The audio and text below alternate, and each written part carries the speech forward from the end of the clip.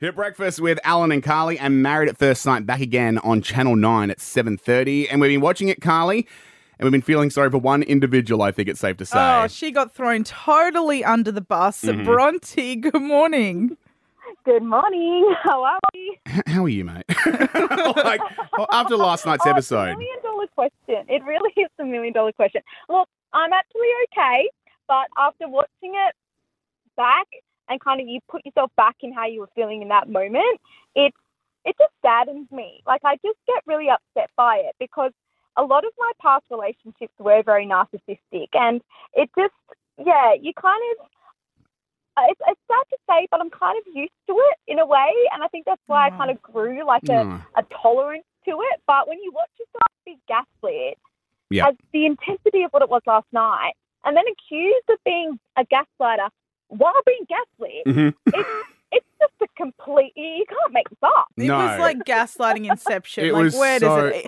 Did you... By the way, we're talking about Harrison, by the way, who is probably the biggest douchebag we've seen in recent years. But Bronte, after watching last night's episode, did you reach out to him and actually give him the definition of gaslighting? Just because it seems like he didn't know what it was. No, he wouldn't listen, You know what the irony is? The irony is that he never knew what it meant until he met me. Wow. Oh. Yeah. And he knows what it is because he's accusing you of doing it. Yes, and it's like that thing when you find a new word and you're obsessed with it. That's how it felt. So anything that I did, anything that I said leading up to that moment, it was, you're gaslighting me. It's like potato. It's the same thing, dude. Like, What did you think? It was really frustrating. Yeah, it was a lot. What did you think of they at the end of the episode we saw him go on a date by himself with a photo of you guys, and it was just like this whole, it was like, who are you trying to be funny for, mate? No one is interested. What did you make of that? Like, I will give him some credit. Like, I did kind of have a chuckle because I think knowing Harrison now, like, I know that he was obviously trying to, like, lighten the mood, but I was in such a bad mood in that moment that when I found out he did that and I was in my room crying with, yet again, no accountability and no apology, it was really hard to watch him just out having fun, knowing that I was upset. It just doesn't sit right with me. It just never made any sense. Now, Bronte, what I really want to know is, have you made good with your friend that tried to warn you about Harrison? Because it turns out she was right. Oh, guys, this is what's really funny, is that I never accused her of being a liar. I never said that she was wrong. The only reason why I was upset is because she knew weeks before. Yeah. So when she initially told me, and I got told about a guy who was going into maths, who was going to be like going on a date with her friend. That's all it was. There was no confirmation. So she never brought it to my attention ever again. And obviously at the time I've gone, oh, well, this is not really like a huge red flag to me because I don't even know if this guy's my match yet. So whatever. Then obviously the night before the wedding, Jess and I were on FaceTime. She didn't tell me. She told me at my wedding. So, oh. So it was the timing. You felt like she was doing it for like clout on TV. Yeah. Look, I really did want to believe that she was doing it for genuine reasons, and I never not believed her. I did, and I was very, very grateful that she told me that the relationship with this girl had progressed, and that's why I was upset at the wedding, because I had no idea that this relationship had progressed from maybe going on a date to, oh no, they're dating now. So why didn't you tell me in between that? I was just confused. So have you been in contact with her since? Like, would you mend the friendship there? Look, I wanted to mend the friendship. I did. I come out of it and I've been giving it some time, and then she threw me under the bus with the voice notes. Oh, that's right. Yeah.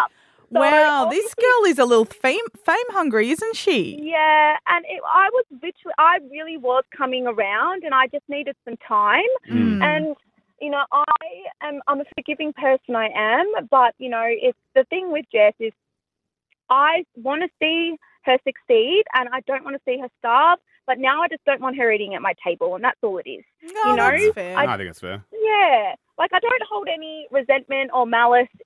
I think it says more about her character with what she did with the voice notes than what it does mine. And I've held myself accountable for saying those things. And in the moment when I said those things, I meant them, and I was upset and I was scared. I was like, I'm putting my whole life on the line. I'm putting my business on the line for this guy who's potentially coming in here for the wrong reason. So it definitely doesn't sound good, and I will admit, like to viewers, they're probably going, "This girl is full of it."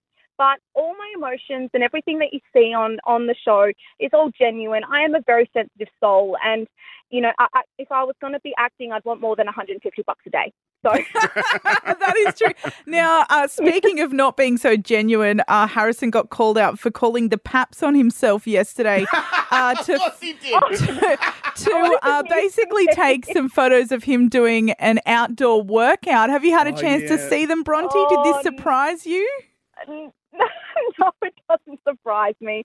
The man he's got game. I will give him that. When it comes to this whole saga, and there's a line between self-love and cocky, as my sister kind of said at the wedding, and I will let everybody decide in a matter of time. What I've already seen enough. I've decided this man's a very cocky man. I've decided, yeah. And it just goes to show, though, Bronte, did he really want love?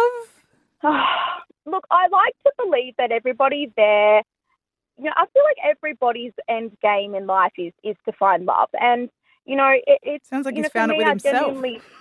Yeah, he went on a date with himself and said it was the best date he's ever been on. So I think that speaks volumes for where we were at in our relationship. But when it comes to Harrison, he's like a crab. He's very, very hard and exterior on the outside, but there is a softer side to him. And also he smells fishy. I left myself wide open for that one, didn't I? But sometimes he tosses the bad crabs back, and sometimes they just keep coming back. So it is what it is. At the end of the day. It is what it is. I think sums it up perfectly. Bronte, a pleasure to be chatting to you once again. Mass returns tonight, 7:30 on Channel 9. You can catch up on 9 now. Thank you. Thanks, guys.